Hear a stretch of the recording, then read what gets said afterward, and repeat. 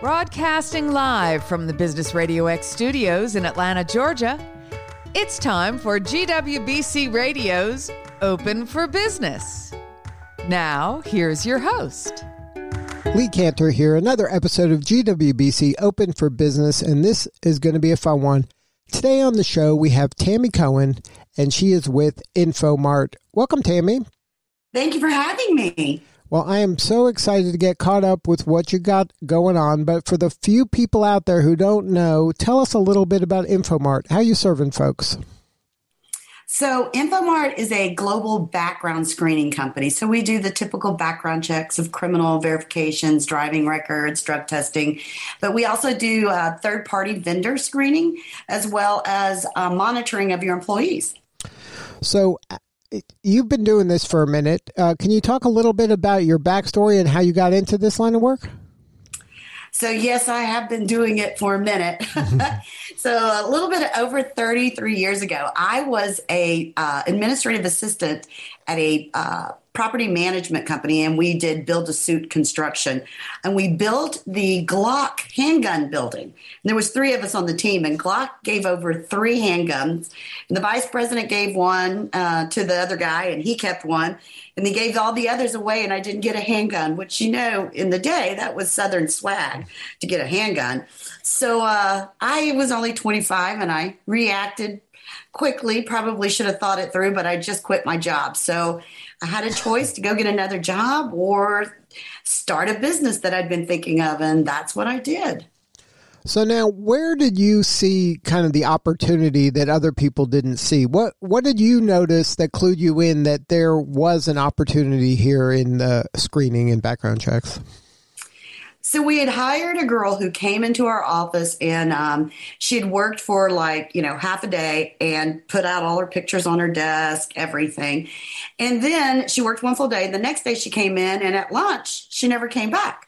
And all those pictures and everything she set out was gone.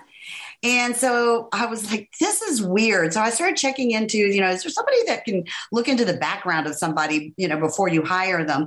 And at the time, Equifax was doing it. It was like $150 to do this background check. And come to find out, this girl was on like 3 or 4 different states' unemployment rolls. So she was getting checks from multiple states, because back in the day, you could do that. And so I had worked in banks and knew what credit was about, and had worked in real estate. So I knew about public records, and I knew there was probably like $5 of work in that $150. So that's where I came up with the idea to do background checks. And then where did you see kind of your point of differentiation? Where did you see the kind of the lever that you were going to use to separate yourself from the others? So at 25, I wasn't that business savvy, to be honest with you. I was more of just keep my nose to the grindstone, and this thing's going to make it. So you said, okay, I can do this kind of work for other people, but then did you go, okay, like who did you start targeting at the beginning? Where did you think that the most opportunity was? So back then, hardly anybody was doing background checks. I mean, when I went to go sell, I had to convince people that it was legal to do a background check. So, I first started out with retail and fast food, because there had been a lot of situations where there was one particular company that was one of my first accounts that I contacted, that somebody had raped a girl and then was working on their line serving food. And she came in to have dinner and saw the guy who raped her. So, they had to close the store. They had so much bad media. So that was a little bit of how I sort of focused who I was going to contact. And then at that point, you were part of it was just educating of them that they were allowed to do it, number one, but also there's a benefit from doing it. There's going to be an ROI if you do this. Yes, definitely. And it took time. I mean, it was, I'm embarrassed, but yet I'm proud that people call me the queen of screen, because I was in it so early. It was an industry in its infancy. We didn't have a NACES code. It was just really unknown. So now your title is Chief Visionary Officer. Can you talk about that? Is that because you saw this before anybody else did? Well, I think yes, but over the years, InfoMart has always been quick to innovate. And I think there's a benefit of starting a business in the day when there was no internet or email and everything was manual. And so when the email came out and internet and different types of technology, I've been able to be ahead of the game and innovate something that we've thought about doing, and just having everything in place to be able to do that. So it's been a benefit being in business this long. It gives us great opportunities to innovate before anybody else. Now, are you seeing this kind of work now trickling into areas and industries that you couldn't even have dreamt that it would get there? Or did you see early on that this is something that everybody should be kind of leaning into, getting this kind of information?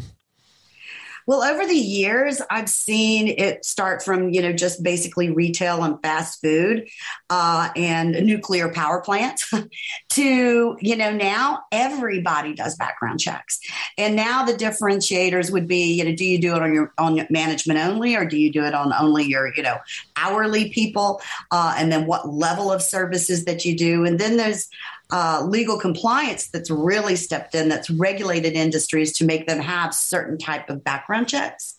So I think that over the years, what's changed is the more of the level and amount of information. And then what InfoMart has done recently that's really taken off is that after COVID, we have put in a continuous criminal monitoring on employees. So like an employer can get a message on Sunday morning that says one of their employees had a booking event and they had a DUI that evening before. So they're not caught off guard on Monday when they're not in the office. So that's been a really interesting new twist in our industry, is now looking at social media searches on your current employees, looking at that remote worker since you're not getting to see them as often. Now, I saw that even some industries, like even these dating apps, are having a layer of this kind of screening in their apps. Yes, but it's different than doing an employer background check. So there's sites like Been Verified that, a consumer, anybody can go on there and you can put somebody's name in, their date of birth, and it's going to run and see if it finds a criminal history through a database. And those type of criminal record searches, you don't always have to have a release from somebody. But for what I do, because it's being used for the decision of employment, we're regulated. So anybody in my industry doing background checks for employers aren't involved in doing, dating apps or, just random search of information without lots of legal releases. So is your information more thorough and you have access to more information than some of these more superficial searches? So yes, what's the main difference is that, courthouses run, every county in the United States is like their own little business. That's why you have some states that say DUI and some say DWI. They have their own lingo. So we work with all 3,000 counties.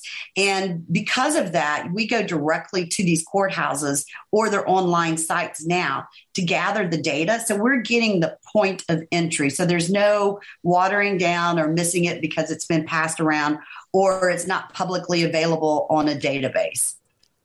Now, in your work, as it evolved from you, I would imagine at the beginning you were the kind of main salesperson and also the researcher wearing many hats. But over the years, you've grown and built a culture that is, kind of top of its class in terms of best and brightest places to work and these great kind of employee engagement activities that you've been doing.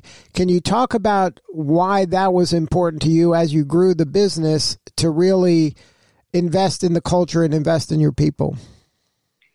So employee engagement is a very interesting science to your business, developing that culture. Because when you're small, you have completely different things that you're able to do because you can get closer to your employees and you get your employees more committed. So like I have employees that have been with me for over 30 years, 20 years. They stayed with me a long time because they were there in those early days when your engagement was very close and intimate. But as you grow, you you have to look at what's really engaging to a lot of people. And what we came up with is what we call the I am teams. So we had I am growing, I am celebrating, I'm living. And these teams were all employee run, not by managers. And they had their own little business of running different types of events for employees and just to keep them engaged. And it just has made a huge difference in keeping employees long term, which develops, experts, which ends up getting you more accounts because you have really talented, experienced people in the organization. So most everybody on our leadership teams or even in sales, client relations, they all started at the bottom, working in verifications, criminal searches. Everybody has hands-on experience, which is really very different for our industry. So if you were giving advice to an up-and-coming company, a leader of an up-and-coming company, what would be some things that they could do to lay the groundwork for developing the kind of culture that you've developed? So COVID has really changed employee engagement. And I've really looked at it now as you've got to look at your employee experience because you can't really engage them like you did when they were right there with you. But your experience makes the difference.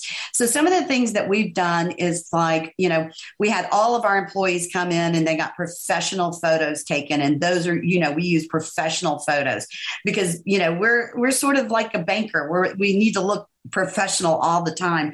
And then there's things like we played games like rapid fire called the Chairman Challenge, where basically I put out, what are the, key things a casino is looking for when they do a background check. And nobody knows what the question is going to be. And everybody has 5 minutes to give us everything from new services to what are their pain points. So those end up being fun. So we just look at things like we've really upped our employee meetings and any type of meeting we have where we try to make it like it's a large conference. We've invested in that technology. We're not investing in our office place. So we're investing in the technology of where we do connect with our employees. So I think for anybody right now, it's looking at that experience they're having with your organization. Right. I think it's so important to be mindful and intentional when it comes to this level of engagement, because what you used to be able to get away with when everybody was in the same place and you'd bump into people with a certain level of frequency, and you don't have as much of that now. You really have to go out of your way to intentionally create those kind of serendipitous collisions. You really do. We do have guidelines of your camera has to be on, unless it's a meeting where we don't have cameras on, but most of the time we require it. We have an early morning meeting to make sure everybody's up and running. So we've put a lot of parameters around to make sure, and it's not to make sure people are necessarily working as much as it to see each other's faces and to be one-on-one with each other. Right, because ultimately business is humans doing business with other humans.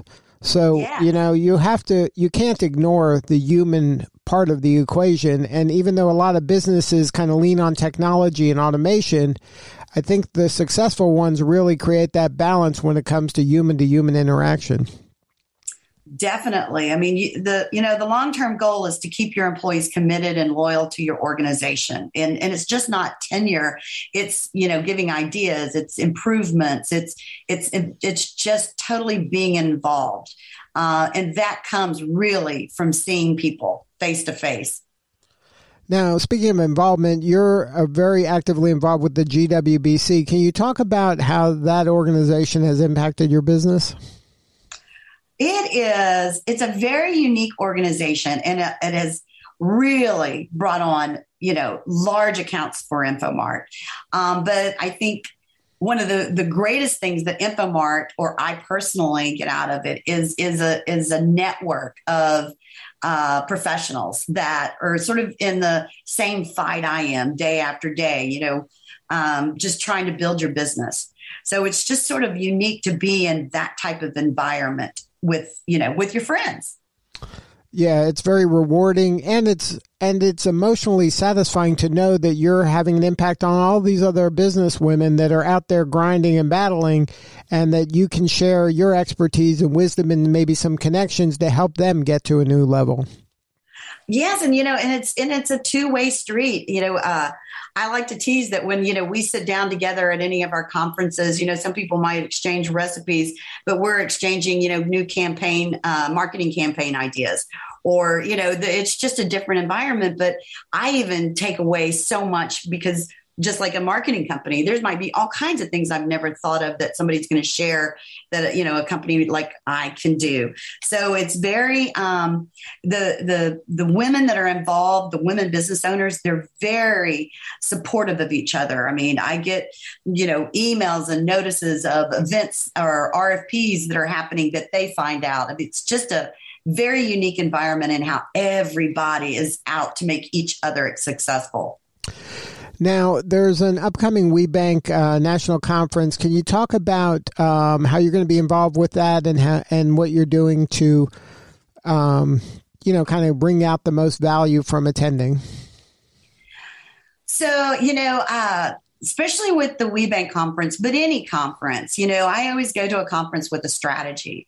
I don't look at it so much as I know I'm going to see my friends and I know I'm going to network, but I go in prepared. And I think that to get the most out of WeBank, for sure, you have to go in, you have to know your pitch. You have to know, what is your capabilities? What is your differentiators? And they have to be on your tongue, ready, not rehearsed.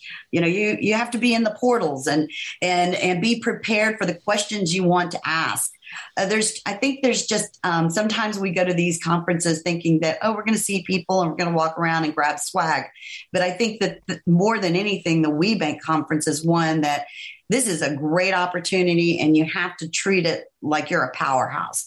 Attend every event. Just let no moment pass you by. Yeah, a lot of times people see these kind of events, and especially since it's been a while since we've had these kind of an event to this magnitude, where they're kind of winging it. They're like, I know what I know. And I think I agree 100% with your strategy of you got to prepare for this. Like this is this is your Super Bowl. Get ready to get the most, because where else are you going to have this many people in one place? Oh, exactly. I like the way you referred to that. That it is the Super Bowl of women business owners. So that's a great example. So, is there anything that you can share with our listeners, with the kind of the entrepreneurs out there that are out there grinding, that keeps you motivated? Is there a favorite quote or a mantra that you use to keep you grinding every day? Well, I think that the main thing that I always have on the tip of my tongue is, power, peace, and wisdom. It's what I pray for when I don't know what to pray for. It's what I pray for when I'm nervous. It's what I pray for when, I want a new account. And it just seems to be the foundation of everything I do, is always looking for, power, peace, and wisdom. And is there any trend that's kind of in your visionary view up ahead that we should be excited about or wary about? Oh, I am really excited about the future. I look at right now similar to when internet entered the industry. Before the internet, we were faxing things back and forth between employers. And then the internet came about and we were able to do web applications. And so now we are, Infomart and just a few other background check companies in the world are on the largest verifiable credential blockchain. And we're working on a career wallet, which would be similar to your, financial app you have in your mobile device, but it would manage all your credentials, your driving record, your identity, your, education degree. But what's really cool and different is that right now, the way background checks happen is that the employer controls your data. They request you to give it to them. They send it to me. We do a background check. We send it back to the employer. But in the new way of doing background checks in a career wallet, the candidate would basically share their information with the employer. And then the employer, we would do a background check, and then we would offer back to that candidate to claim the credentials. So it makes the process quicker. It really lowers the expense of doing a background check for an employer.